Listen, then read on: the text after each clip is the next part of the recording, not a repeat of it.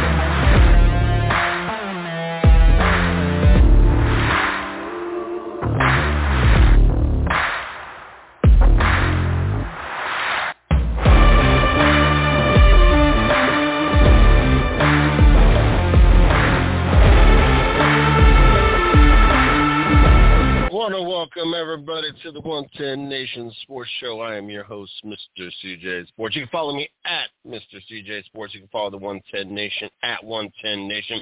Check us out on Facebook, my personal fan page, Mr. CJ Sports, the 110 Nation fan page, the 110 Nation Sports. And make sure you guys jump over, check out the site, www.the110nationsports.com for all the latest going on here at the 110 Nation. Glad to be back in the studio on this hot and humid Tuesday night here in the great state of Ohio. It's actually kind of disappointing. The rain never did. Kind of disappointed it didn't actually rain. I thought that the rain would actually cool things down, and never actually got the rain. So kind of a little slightly disappointed with that. But I'm glad to be in the studio. Got a few things we're going to jump in tonight. Make sure Monday night you guys tune in to Race Chat Live with Chris, Craig, and Taz right here on the 110 Nation Sports Radio Network as they cover all the latest. Yesterday they covered Sonoma, a great race. Kyle Larson found himself in victory lane. So got an opportunity to catch the last, about 20 laps of that race.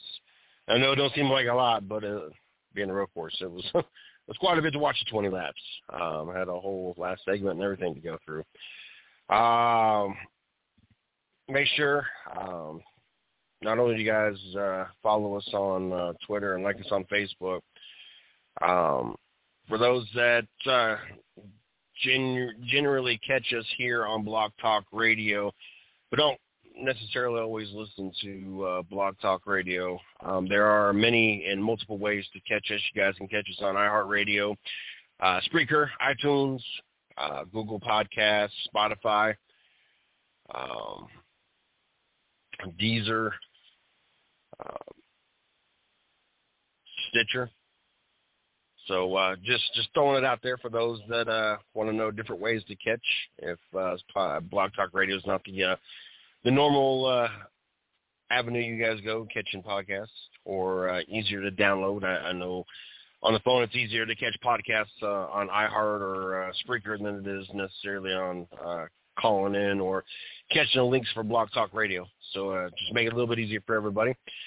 A couple hot topics that we'll be jumping into. LeBron James, I tell you what, the hate is real. Studies show he is the most hated player. Talk a little bit about that. Aaron Rodgers not showing up to spring training, OTAs. So where we're at with that. But I got an opportunity this weekend. It was a busy weekend. But got an opportunity to go down to the Kentucky Speedway this weekend. My brother bought us a ride-along package. So we drove down to Kentucky Speedway. I tell you what, get an opportunity to have gone to that racetrack many, many times. And then showing up this weekend, a couple years removed from an actual racing season at the Kentucky Speedway, it was kind of disheartening. It was kind of a sad thing to say, or a sad thing to see. It's not the first time I've had to experience this with tracks that NASCAR has kind of kicked to the side and gone on, and have gone on to bigger tracks, more populated areas, maybe newer. Not that really the Kentucky Speedway was all that old, but spending 25 years in North Carolina, I've seen a couple of those tracks. I've gone by North Wilkesboro. I've been to Rockingham. And now the unfortunate, I had a great weekend, had a great experience. I'll talk about that here in a second, but I've gotten to see what it's like post NASCAR at the Kentucky Speedway. And, I had this conversation with my brother while we was at the track. Some of it may be on the way down or way back from the track as well. But, Kentucky Speedway was a nice facility. Like I said, it was kind of a newer track. I know that Indy ran there for a while before NASCAR added it to their schedule. I remember that first year they ran at Kentucky Speedway and how they didn't police it, the traffic flow correctly. And they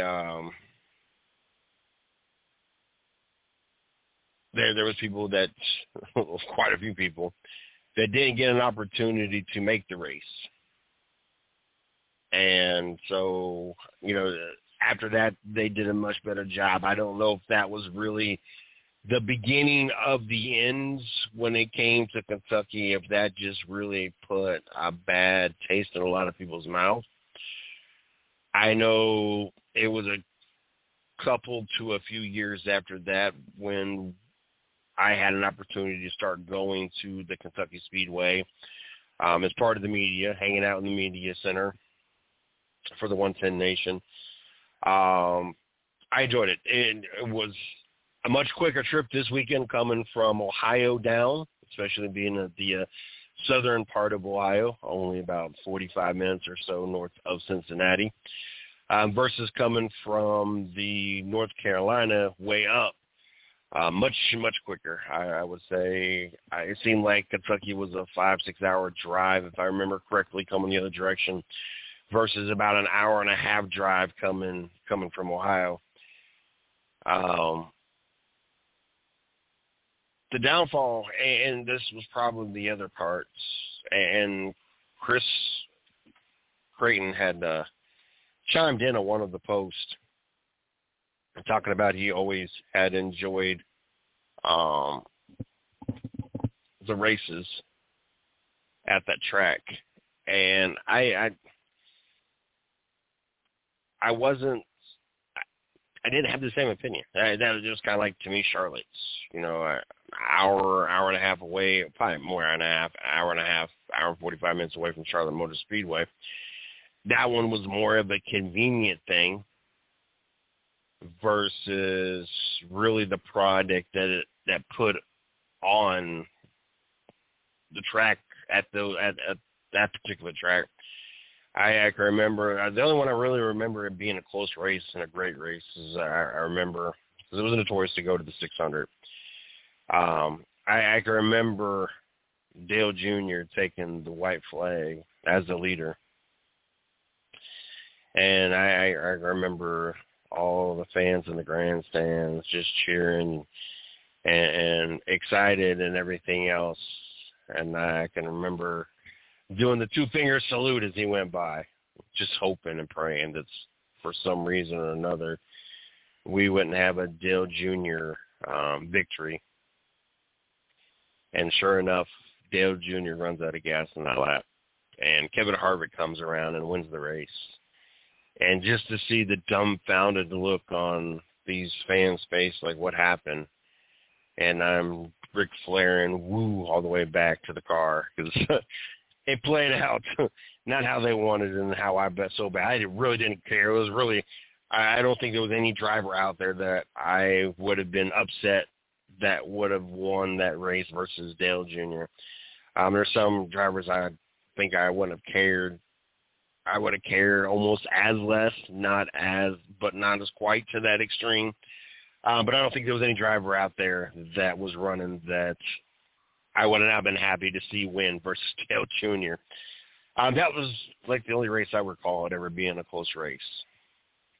And that had more to do, I think it was overtime race. I think that's why Dale Jr. ran out of gas, and that was the only reason it was a close race. It's because they had bunched up. All the other races that I had gone to Charlotte, usually one, maybe two cars kind of ran away with the show, to include the last race I went to, 2019, with my son. Martin Truex ran away with the race. I think he led almost, I want to say it was at least 90%. I think it was higher than that, but it was at least 90% of the laps. It was a one-man show. It was boring. It was over before you knew it. There was really no action. I've been there for the 600. I don't think I was ever there for the day race. I was always there for the 600, and I got an opportunity to go to the All-Star race once. Kentucky, to me, was kind of the same way. It wasn't so much about the convenience. It was more about the fact that I had a great relationship with SMI, who owned those tracks, Bristol and Charlotte and Kentucky, that they always approved us to do media for those races. And it got to the point that I knew the lady that approved it and was always at the front window name, and we would have conversation every time I would show up. It was just a great staff and a great group of people. And they even approved me. I think Vegas, they owned. It seems like New Loudon or New Hampshire, or one of them up there, they owned. I could have been approved for any of them because, you know, the same people approved. It wasn't necessarily the same people in the window. Just so happens she lived locally or traveled locally.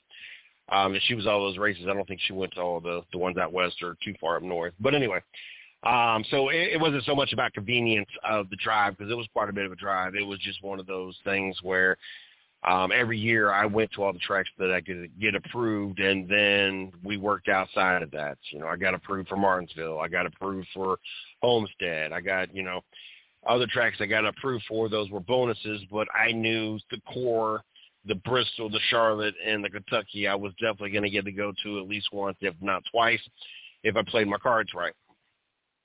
And so it was one of those things I got, and some of the times I used that as an opportunity because it was so close. Most of the time I just slept in the parking lots, and, you know, I made a weekend out of it. So I packed enough clothes, changed the car. It was what it was. You know, when you're on a small budget, you do what you got to do. And some of the times I traveled home. It was less in gas and cheaper to drive all the way, you know, versus getting a hotel and everything else. It was cheaper to drive home and be able to see family and come back and go back to the track the next day, and then even travel back and forth, you know, both nights. A lot of times I'd go to the Friday night race, Friday night race, Saturday night race, and then I would just drive from Ohio back to North Carolina on Sunday. So it was a lot of convenience to it all, or not convenience, but getting approved and family and everything else. Not so much the convenience of Charlotte, but anyway. It was another one of those tracks that, unfortunately, I don't feel the competition kept the fans' interest. Like I said, I'm not sure how much that first year, and a lot of people just couldn't get into the race, put a bad taste in people's mouth, but more so, I think the lack of it being a close race, it being a competitive race, At that point out there in the Sparta area, it was more of about you're out in the middle of nowhere and you get a NASCAR race. So people came to it, and that was really the big interest in it, not because it was the best race to go watch. It wasn't the race with the most action. And, it's unfortunate that it's another track to kind of just be left there to rot. And, I was talking to the lady that does works the trailer, the booth, whatever you want to call it, for the Rusty Wallace race experience. And we got to talking about it. I was like, look, this is crazy how this all looks like. Across the street where majority of the fans and those with RV campers and all those that camped out and everything else, there's nothing but what looks like it's probably 2022 Ford brand new trucks out there. They still had the papers in the windows and everything else. So I'm assuming that those are the new trucks getting ready to roll out, and there was thousands of them. Like it was like a whole assembly line. It was ridiculous how many trucks are out there, but not to see fans out there. This is the first time I've been to the track that did involve there being fans. And then you went to the parking lot where we parked, and the fans that parked close to the track that weren't camping out and all that, you see nothing but semi-trailer trailers out there, just trailers, no trucks, just a bunch of trailers just parked next to each other. It looked like a big lot of storage, basically. So it was really depressing. Then you get inside the infield, and you can see the grass growing in the infield, parking lots where there's nothing being weeded. It just kind of, and like I said, I give this another year or two, and once this deal's up, so I'm assuming they got a contract for so many years or something. They just really honestly expect the track to be shut down, and like I said, it's sad. It's kind of like going back to Rockingham. They've tried to get different buyers, and it was great going back that first year. They brought the Truck Series back, and I kicked myself in the butt for a couple of reasons. One, I worked literally 30, 40 minutes up the road from Rockingham. Why? And I was working while they were still doing regular races there, the Cup Series. Had no clue that I was that close to the track. I was an assistant manager for Arby's at the time, and it was insane how busy it was, and it was insane to see the difference the first year and the second. I think it was their second year after the Cup Series stopped running, and seeing the difference of the sales. And you're always going against last year's numbers, plus they expect you to do 5% or 6% more. And you're not even getting anywhere close to the numbers that you had the year before. And it looks like a horribly bad weekend, but there's no NASCAR crowd coming through. The main, it was right off the main highway. It was crazy. But also it was sad that I, kick myself in the butt for not knowing that I was that close, but also not going back the second year, because they did bring the Truck Series back twice. The first year I did get an opportunity to go. I went with a good buddy of mine. He was one that actually took me to the All-Star race. I kind of got him hooked. He always clowned me for NASCAR, talking about left turn. So I took him to the Truck Series race, and he had a blast. Watched Casey Kane in the number 4 truck win.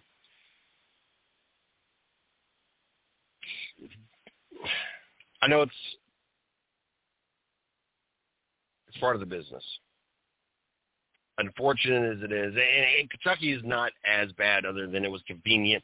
It would be even more convenient now that I'm closer to get my press credentials, media credentials, and go to that race, because versus driving that 5-6 hours, I would just have a hop and skip and be there. I wouldn't have to leave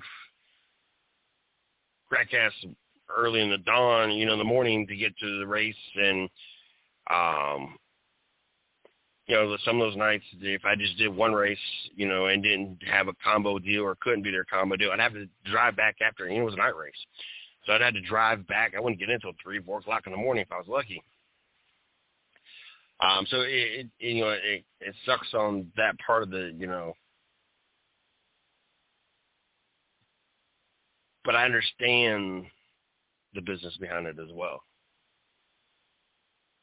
And like I said, the Kentucky is not such a impactful closing of the track, more so Rockingham. Rockingham used to be the second race of the season, then it was later. The second race was later in the season. It was one of those tracks that it happened to rain. It happened to snow there once in late February, but it was a track that you didn't really have to worry about that early in the season for snow and weather in that part of North Carolina. In North Wilkesboro, also had been around and part of NASCAR's history.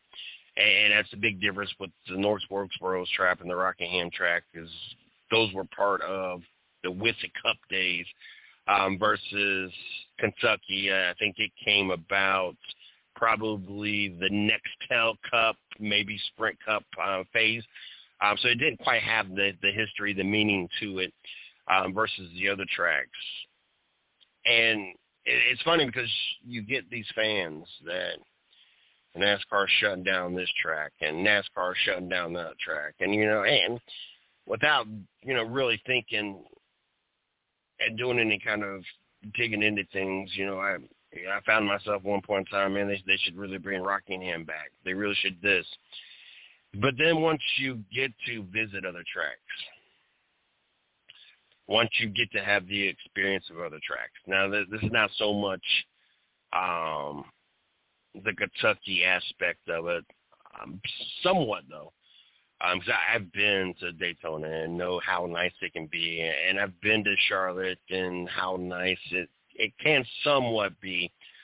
But when you have tracks like Rockingham that you're not getting but 30,000, 40,000 people, and you're sitting on either concrete seat bench-like things, or you're sitting on metal benches versus actual seats, and your concession stand looks nothing more than what you would, where you would attend your locals Friday or Saturday night track at, and so if you did have the masses, you would have a long line because you only got one, if you're lucky, 2 concession stands, but usually one concession stand at these small tracks, and there wasn't nothing to the infield at all. What's NASCAR supposed to do? You are really unable, and this is one of the things that these different owners that kept buying Rockingham, especially, I know more details about that. That was something that was constantly either on the news or in the paper. You get these owners that take over these tracks and try to do everything that NASCAR would want them to do, willing to do safer barriers, willing to do this, willing to do that. But and really, honestly, unless you're willing to dump in the money to add more seating, better seating, not even just add seating, but most people are not wanting to sit at during a 4-hour race and not be able to lean back in a seat because they're sitting on essentially concrete benches or even the metal benches. What happens if you have a packed house and you're running out of one, if you're lucky, 2 concession stands? I don't know the last time y'all has been to a track, but when I went to Miami Homestead, I went to Daytona, some of the Charlotte races, Martinsville, especially in the infield. Those concession stand lines get to be ridiculous. We're not going to talk about the whole bathroom situation. You might as well just throw in a bunch of porta-johns up at some of these facilities. And in all seriousness, it's unfortunate. But to start pointing fingers and blaming NASCAR for essentially these tracks getting outdated. I mean, the only way that these tracks would have been able to kept up is these owners early on would have had to sell to NASCAR these tracks, and NASCAR would have had upgraded it when it was at the right time and convenient time. And That's not what happened to most of these tracks are being shut down. They're owned by SMI or whoever owned Rockingham. And, they wanted that money. They looked at it. They built that track or bought that property at a good price or whatever. And then they want to get upset because they can't keep up with, it was even like Atlanta. The first time I went to Atlanta in 95, that was something different. Now, granted, and Atlanta happens to be another one of those tracks at SMI, so I got an opportunity to go there. But they did a great job with that. But the attendance and the actual race itself drew enough people to it was worth an upgrade. And they did a phenomenal job versus when I was there in 95 versus when I was there in, I don't know, it was probably 2013, 14, somewhere in that ballpark figure. Extreme difference. But yeah, got an opportunity though to do a ride along, and it was a really cool thing. The girl behind me, she was wanting the number 12 car. She did not want anything to do with the number 18 car. And being a Kyle Busch fan, I was hoping that for two reasons, that the 18 car would fall into my lap. One, that it was the Kyle Busch car. But two, I already heard all the people, all the guys that had rode in that car already, that the old man driving it pushed it to the edge. He was definitely the fastest one out there, and kind of let it hang out there. And I was like, that's the car I want to be in. And I was gonna, if it would have fell out that the 12 would have came first, I would offer to trade because she just refused to want to be in the 12 car, and I wanted the 12 car, or the 18 car. But it worked out in my favor. The 18 car was the first car to come back, and so I got an opportunity to jump in there, and we got to I didn't keep track of the laps. We had a 5-lap ride along, and all I know is all of a sudden we're going down the service road, and we head down the pit road, and we get to about where the fuel's at, or I didn't know it was a fuel. He was heading down pit road, and he's cutting off the car. And I assumed he was cutting off the car. He cut off itself. And he's like, you got 5 laps, don't you? And I was like, yeah. He goes, well, we ran out of gas. He was like, look, we're going to get fueled back up, and we'll do a couple more laps. I was like, cool. So we sitting there, we talking. We talk about the fact that my brother got me this package as part of kind of our bachelor thing, and kind of a gift for me. Getting married next month, and got into the whole conversation about marrying my first ever girlfriend and why I had moved back to Ohio and all this whole conversation. And then one thing led to another, and we started talking about the 110 Nation, and talked about doing the podcast and all these different tracks I've gotten to go to, and the things I, got to experience. And, I got to talk to him. He'd been doing this for 10 years and, race car driver and everything else. And just got to have a great conversation. And I don't know at what point made a difference.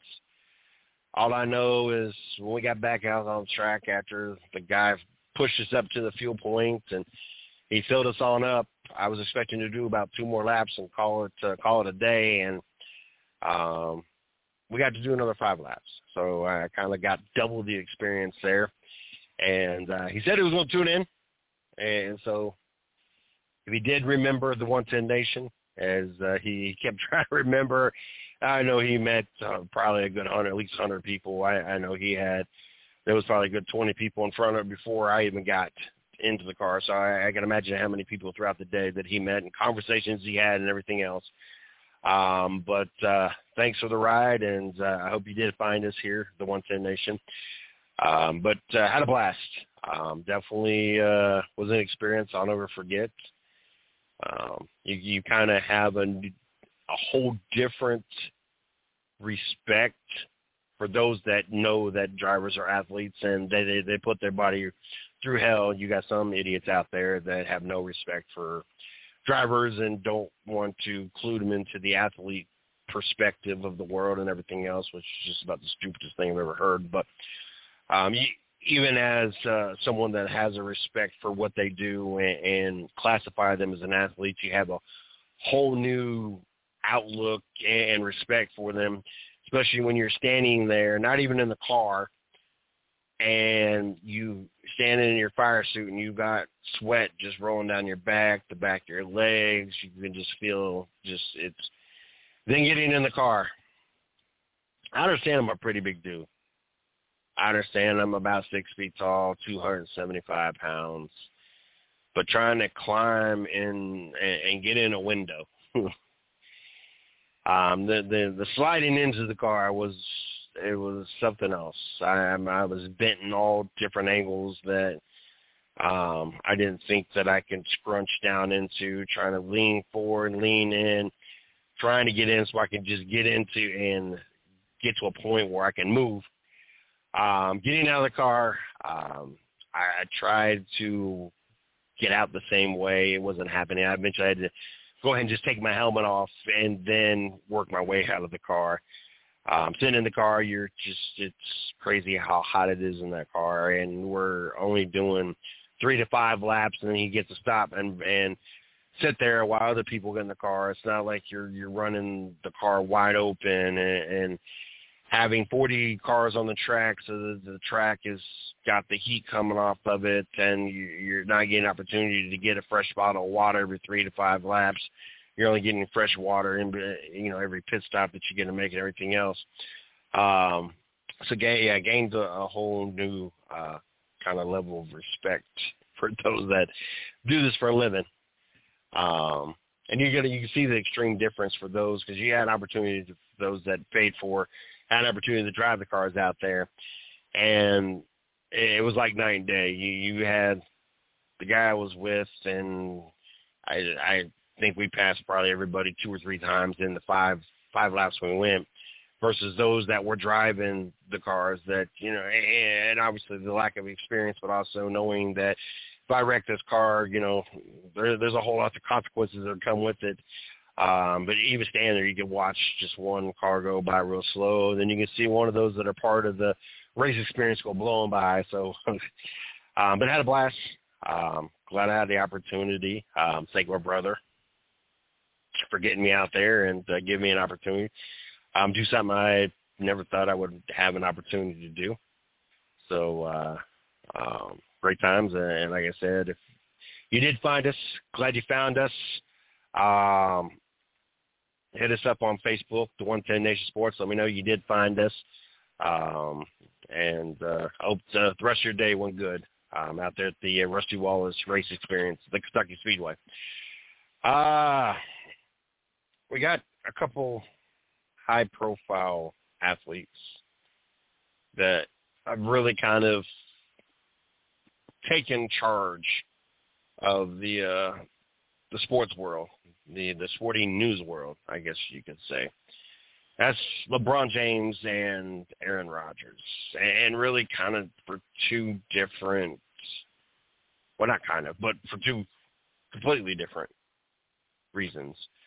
We'll jump into LeBron James first, because this is kind of a complex whole conversation, and I may or may not, because Aaron Rodgers' whole conversation is not as big of a deal at this point still.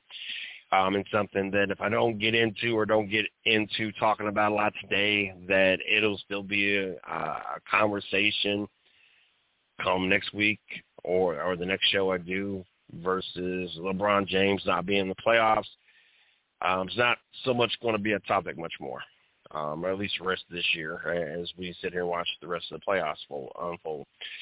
LeBron James says, according to a study, which I don't think there really had to be a study for this to come out, but is the most hated player in the NBA.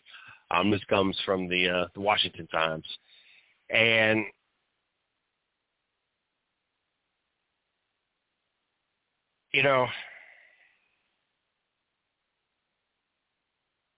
it's really a complex whole conversation, really, because, and I'm going to take life experience here with this. When you're a Cleveland every fan growing up, and you get really, that's the first time I really got excited. I mean, I remember the days of Brad Daugherty and Mark Price and Elo, but I was not, I wasn't all into the Cleveland Cavaliers. I was more pulling for Penny Hardaway and Dennis Scott and Shaquille O'Neal and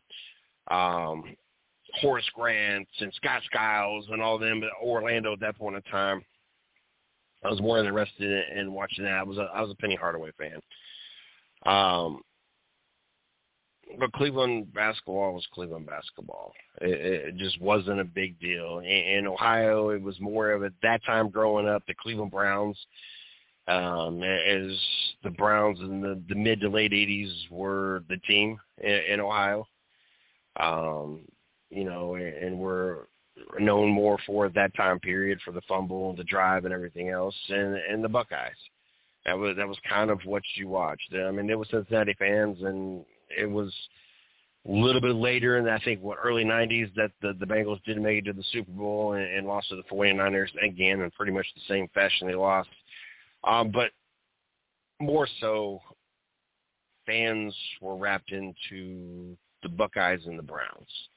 Bill Belichick head coach, Nick Saban on the coaching staff. We can go on and on of what should have, could have, would have, whatever. LeBron comes about, and all of a sudden, everybody in Ohio is a Cleveland Cavalier fan. It doesn't matter if you watch basketball at all at that point in time. I never watched basketball. I never cared about basketball. You even know what basketball was. You became, you know, the kid from Akron. Is now a Cleveland Cavalier, and the Cavaliers are now relevant in basketball. Carries a squad of no-names to the NBA Finals. Got swept 4-0 to San Antonio, but you know, nonetheless, he carried a squad of no-names to the NBA Finals. Instantly took a team that's obviously what's giving me the number one pick, one of the worst teams in the NBA at that point in time, to one of the best teams in the East and one of the best teams in the NBA, period, one of the most popular teams. So everybody became a LeBron fan. Everybody became a Cavalier fan. I was more so a Cavalier fan. At that point in time, you know, I'd already became a Cleveland everything, but I was more of a Cleveland fan.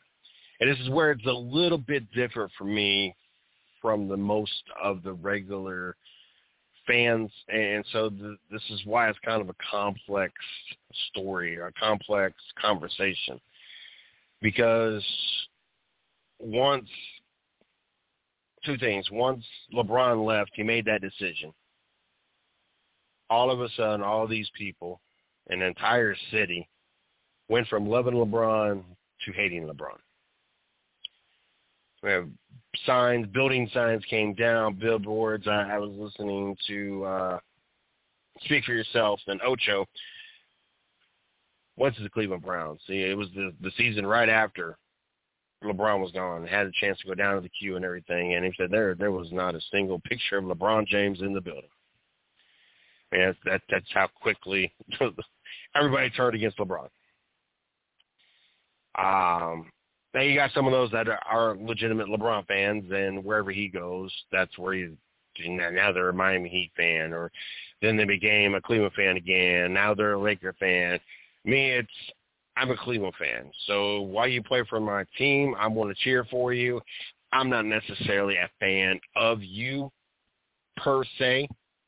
Like, for instance, now I love me some Nick Chubb for the Cleveland Browns, but I guarantee you if he went and go play for the Baltimore Ravens next year, I would no longer be a Nick Chubb fan. I might still wear my jersey because it's a Cleveland Browns jersey, but I no longer be a Nick Chubb fan. I'm a Cleveland Browns fan. I do not support any other team. Anybody that's been listening to the show for the last 10 years knows there's one team. There's Cleveland Browns. I hate 31 teams. There's one team in the NBA, the Cleveland Cavaliers. I hate 29 other teams. Same with Major League Baseball with the Cleveland Indians. But you got those that still have been a fan of LeBron, and for most of those are still fans with LeBron. until you get to the political part, and then he did lose a lot of those that had followed him from team to team. But then you had those, like I said, that were Cleveland Cavaliers, and, he didn't handle his decision right. He didn't have to wait until the last season, but the last day of free agency to make his quote-unquote decision on national TV, leaving us with nobody to get.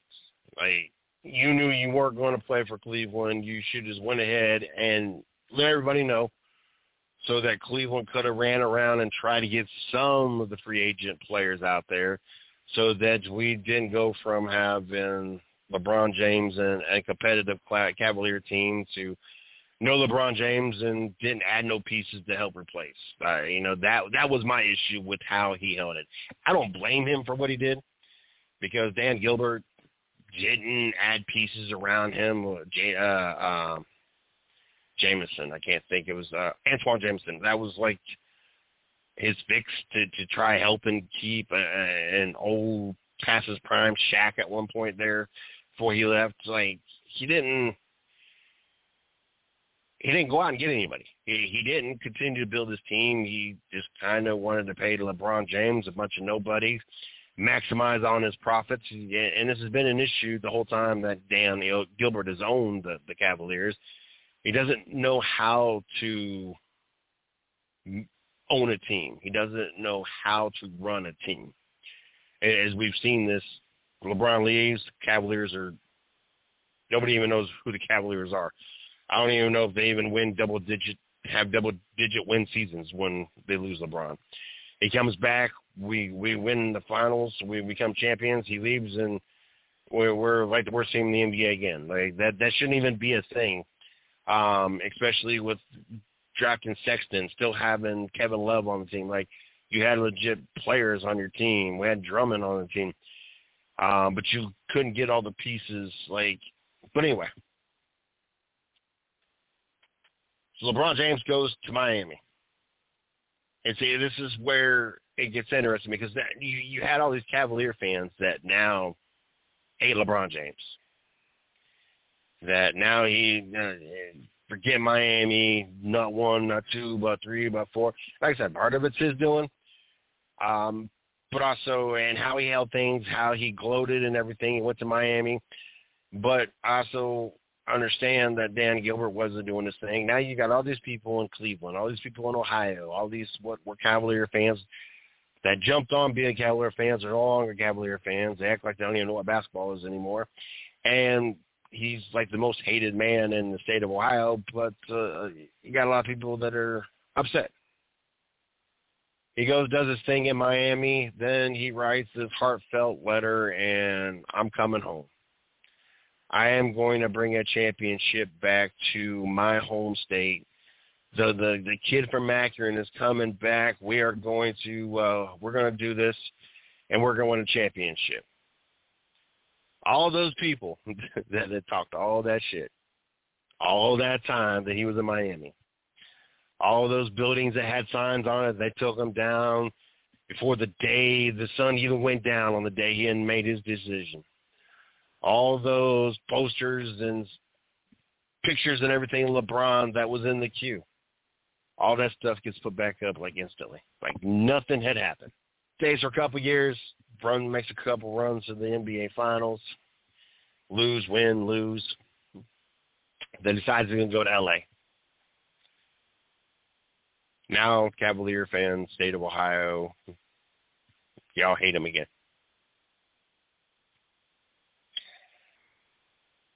I understand, like I said, you don't really need the study to know that LeBron James is probably one of the most hated NBA players. All you got to do is be part of any sports group, basketball group, conversation, period. When you throw out the word GOAT or the name Michael Jordan. Because those that hate LeBron James, they come out the woodworks, and it is the most insane, intense, vulgar conversations that I think I have read. I don't get drawn into that. I believe that Michael Jordan was the best of his time. I believe Kobe Bryant was the best of his time. I believe LeBron James was the best of his time. The rules are different. The teams are different. Now you get this Euro step. You can basically walk half the damn court and don't get a traveling call. You can flop to the ground and you get a foul called. Three-pointer, you can jump into the defender who tries everything to do to not contact you. And if you didn't jump into him intentionally, there wouldn't even be any contact, but yet the shooter gets the call. The league's different. The rules are different. So I can't get into the whole argument of who's the greatest of all time. I think there was a greatest in Jordan's era. I think there was a greatest in Kobe's more towards the beginning, because then LeBron stepped into the scene. Then LeBron kind of took that over before Kobe's era was done, and he became the greatest of that time. Now, the whole politics, that has turned a lot of his, what would be loyal fans that have followed him from team to team, and where those that didn't care either way have turned to not like him, and those that already had a dislike really has turned into a hate. You can't be disrespectful to the national anthem and the American flag if nothing else has proved that. Watching Colin Kaepernick and the players on the sideline doing it should have been your first sign. But you also can't put a hit out on the police or pick and choose which racial issues or circumstances that have happened that you're going to support. And you also need to get the whole report before you go to flapping your gums or getting your fingers running on social media. Because some of these incidences, like the Michael Brown thing, that the dude resisted arrest, he stole, he was high, like there was many factors that played into and wouldn't stop. And was coming towards the cops. Like there's certain ones of these that you got to go into social media and making a stance for social injustice that if they would have simply not broke the law or not resisted arrest, they wouldn't have had the outcome it did. That's a whole nother issue that has caused, I'm sure, a good part of what this study has found. When it comes to LeBron James, I'm going to leave my feelings when it comes to the whole politic out of this part of the segment here. As a player, and as long as we leave it as strictly playing the game,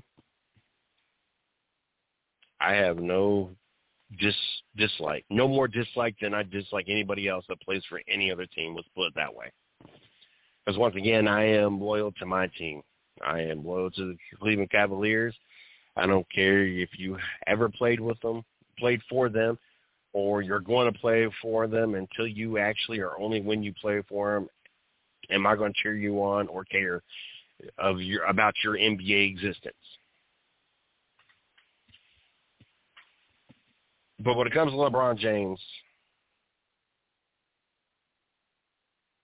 as a player, I think it's insane that, one, people hate him. Everybody wants to throw out, he's got to put these super teams together. Do you all not realize this has been going on forever? You do realize they put players around Michael Jordan. It's like, this is not, LeBron James didn't just create this whole super team thing or big three thing. Like, if you're really going to be upset about it, if that's one of your things you're going to hang your hat on to why you hate LeBron or feel that his championships don't mean anything, then let's throw out Michael Jordan's championships, because The Bulls didn't draft all those players. Now, Michael Jordan didn't win a championship or really irrelevant until they brought Scottie Pippen in.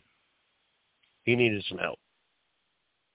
But I'm not going to get into all that part of it. The whole Michael Jordan thing. I'm not getting into the whole comparison here. You know, the reason that he even went to Miami, which was Dwayne Wade's team, who was already there, wasn't like he said, hey, you and you, let's go to a team, a random team, put a team together. Dwayne Wade was already there. Y'all do know why they put that team together, right? Let me refresh your memory. Kevin Garnett had spent like 10-plus years in Minnesota, wasn't doing anything in Minnesota in a small market. Ray Allen, been in the league for 10-plus years, wasn't going to win a championship. Well, you know, they all got together with Paul Pierce and decided, you know, we're going to join Paul Pierce and Boston, and Boston became that team in the East and won a championship. And y'all forget about that. Y'all upset about these super teams, but ultimately what did Golden State do to defeat LeBron after LeBron beat them? Put a super team together. What do we got going on in Brooklyn right now? Super team. What do we got going on in L.A. with the Clippers right now? Super team. Like, you got all these people upset about this whole Big Three super team thing, but this is something that pretty much every player now has been part of and was not invented by LeBron James.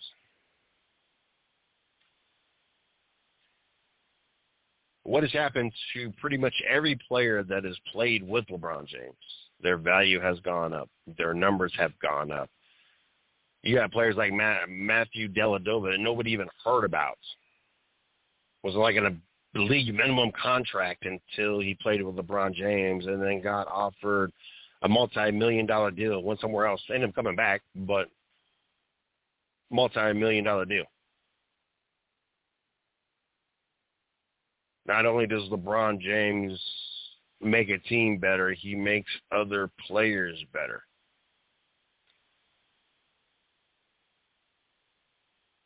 And so for all these people to hate LeBron James to the extent that they hate LeBron James, keeping politics out of it, this part is insane. And the reason I say it, because the politic part, one, has only been as of the last few years, and two, that is not such a big crowd that would have the studies finding him to be the most hated. That was kind of, you know, an additional group of people. I'm sure it's a nice chunk of people, but not a chunk that would make him the most hated player. It wouldn't say, well, LeBron James was, you know, fifth or, you know, 1 out of 10, he was about a 3, but now because of politics, now he's 10th, the most hated. It's not to that extreme.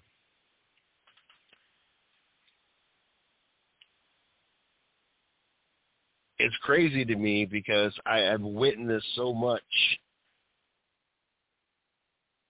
of fans loving him, then hating him, then loving him, then hating him.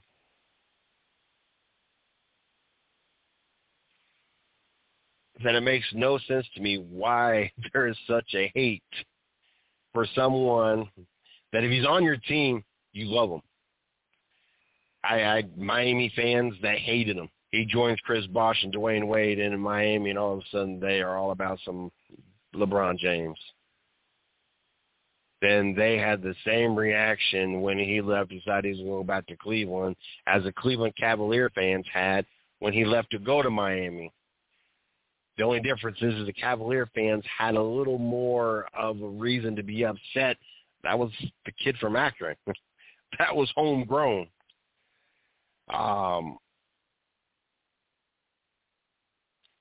Then I seen those Cavalier fans that were upset and burn everything when he went to Miami go back out and buy all new LeBron stuff when he returned. Laker fans, I have no ton of Laker fans. I hate LeBron. Kobe. I never wanted LeBron on my team. Weren't whistling the same tune last year when LeBron helped them win a championship. Made the Lakers relevant again. They had been relevant like 5-6 years at this point. I don't even know the last time they even had a winning season, to include the first year that he was there.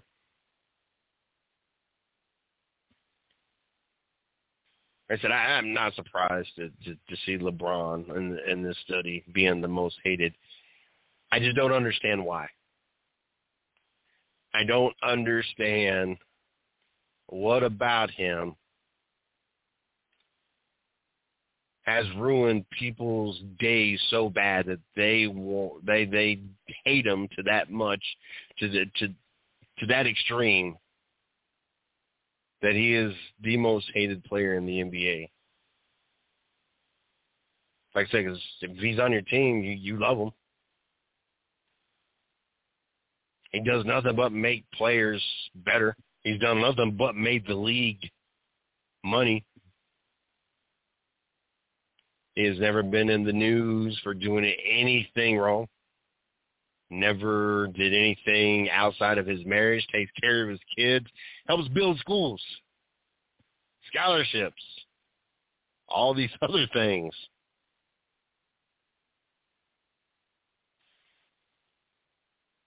Even with the politic garbage that he has going on, it's not that I really dislike him more than any other player.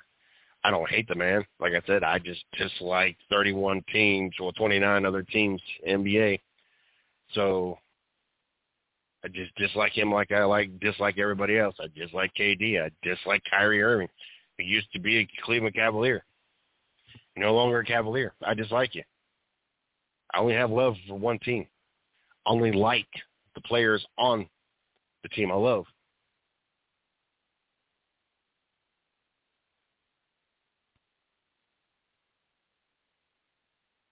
Curious to see when it's all said and done. Tweet out today shows us that there's definitely going to be a 19th season. I mean, that's the other thing. Like, you cannot care for the fact that he's on another team. But how do you hate somebody that physically has done something that nobody else in the entire history of the sport is able to do? The year 17, year 18, get ready to go into year 19. Like, that's insane. Man spends like $1.5 million a year on his body. And all those LeBron haters out there can talk all the smack they want to do. If I had the money like that, I can extend my career and not be in pain. Now, I can't even go to the gym at my age at this point and not feel like I was beat with a baseball bat on my elbow.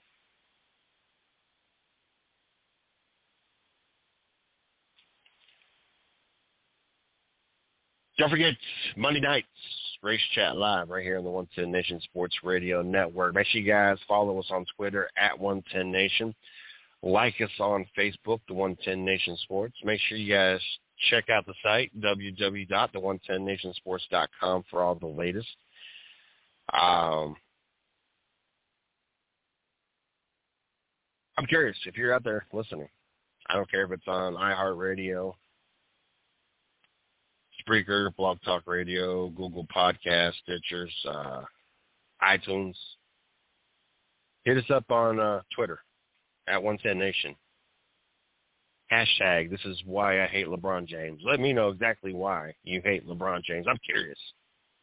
Like, I want to know what solidifies and makes, I mean, I already know that I didn't need a study I'm part of these groups. I see these comments. I see the hate. Outside of politics. We'll leave politics out of it. Why do you hate LeBron James? What about what he has done in his NBA career, his marriage life, his kids' life, in the community that has upset you so bad that it just burns this hatred in your heart and ruins your day? I really would love to know. Make sure you guys check out the site, www.the110nationsports.com. I am working through my my college football preview. I'm doing the top 25 teams that they as they have them projected to be ranked coming out. Right now I'm on the 23rd ranked team, the Louisiana Ragin' Cajun. The second, back-to-back, but the second Sun Belt team to be in this top 25. Coastal Carolina was the first. Not expecting really much. I'd really be shocked, especially Louisiana making it out of week 1 in the top 25 as they kick off the season against 20th ranked Texas. In Texas, of course. So I see them taking a big L, hard L, and falling outside the top 25. Coastal Carolina does not even have a top. I think the highest ranked team they even are playing this year is 95th, 96th ranked.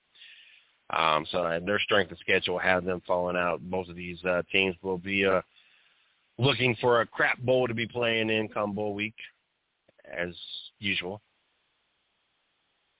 But doing them, got some press releases, Josh Berry, some local drivers information and press releases over there as well. So make sure you guys check that out as well. I think I hit everything. Next show, if I'm not doing it Thursday, Tuesday, I will be talking about the Aaron Rodgers thing as more things develop. He did not make it to the mandatory practices. Whether or not this is a big deal or not, to be determined on that. I kind of think it's I'm not gonna say big deal, but I think he needs to be there. I think that there needs to be leadership. I think it's part of leadership. I don't care if you're coming off the MVP season. I don't care if you're the top 3 or 4 team in the total NFL. One, how you're supposed to build any kind of chemistry with these new players if you're not there. Even if you don't practice because you're coming off an MVP season. I know that was a big argument. We came off a COVID-19 off season that did not have practice, did not have preseason. Even if you don't make it mandatory for a veteran of a certain amount of years or a certain statute, partake in the spring activities and the OTAs or even preseason games, I think they should still at least be there. At least build chemistry. At least build some kind of relationship with what's going to be your teammates. Like, I just feel you're just going to have these players feeling that he feels he's better than us, that he don't have to be here, that we're out here busting our ass in this heat while he's chilling right now in Hawaii. At least he's there. He sees what they drafted, what they signed in the offseason, kind of work on and point out things that need to be adjusted, fixed, everything else. Like, I just we'll see how this week plays out. And we'll get into that as our first topic on the next show. I want to thank everybody for tuning in. Don't forget you guys can find us on Blog Talk Radio, Spreaker, iHeartRadio, Stitcher, Google Podcast,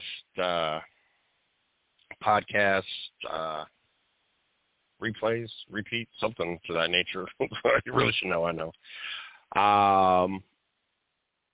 iTunes, probably about a good 10, 12 different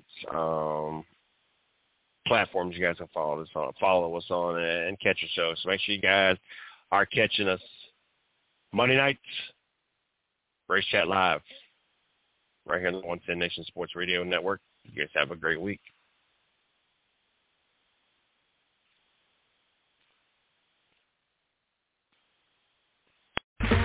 Okay, round 2. Name something that's not boring. A laundry?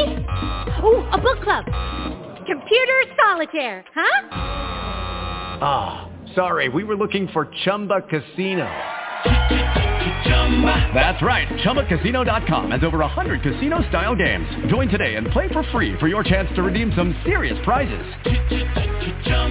ChumbaCasino.com. No purchase necessary. Void where prohibited by law. 18+ terms and conditions apply. See website for details.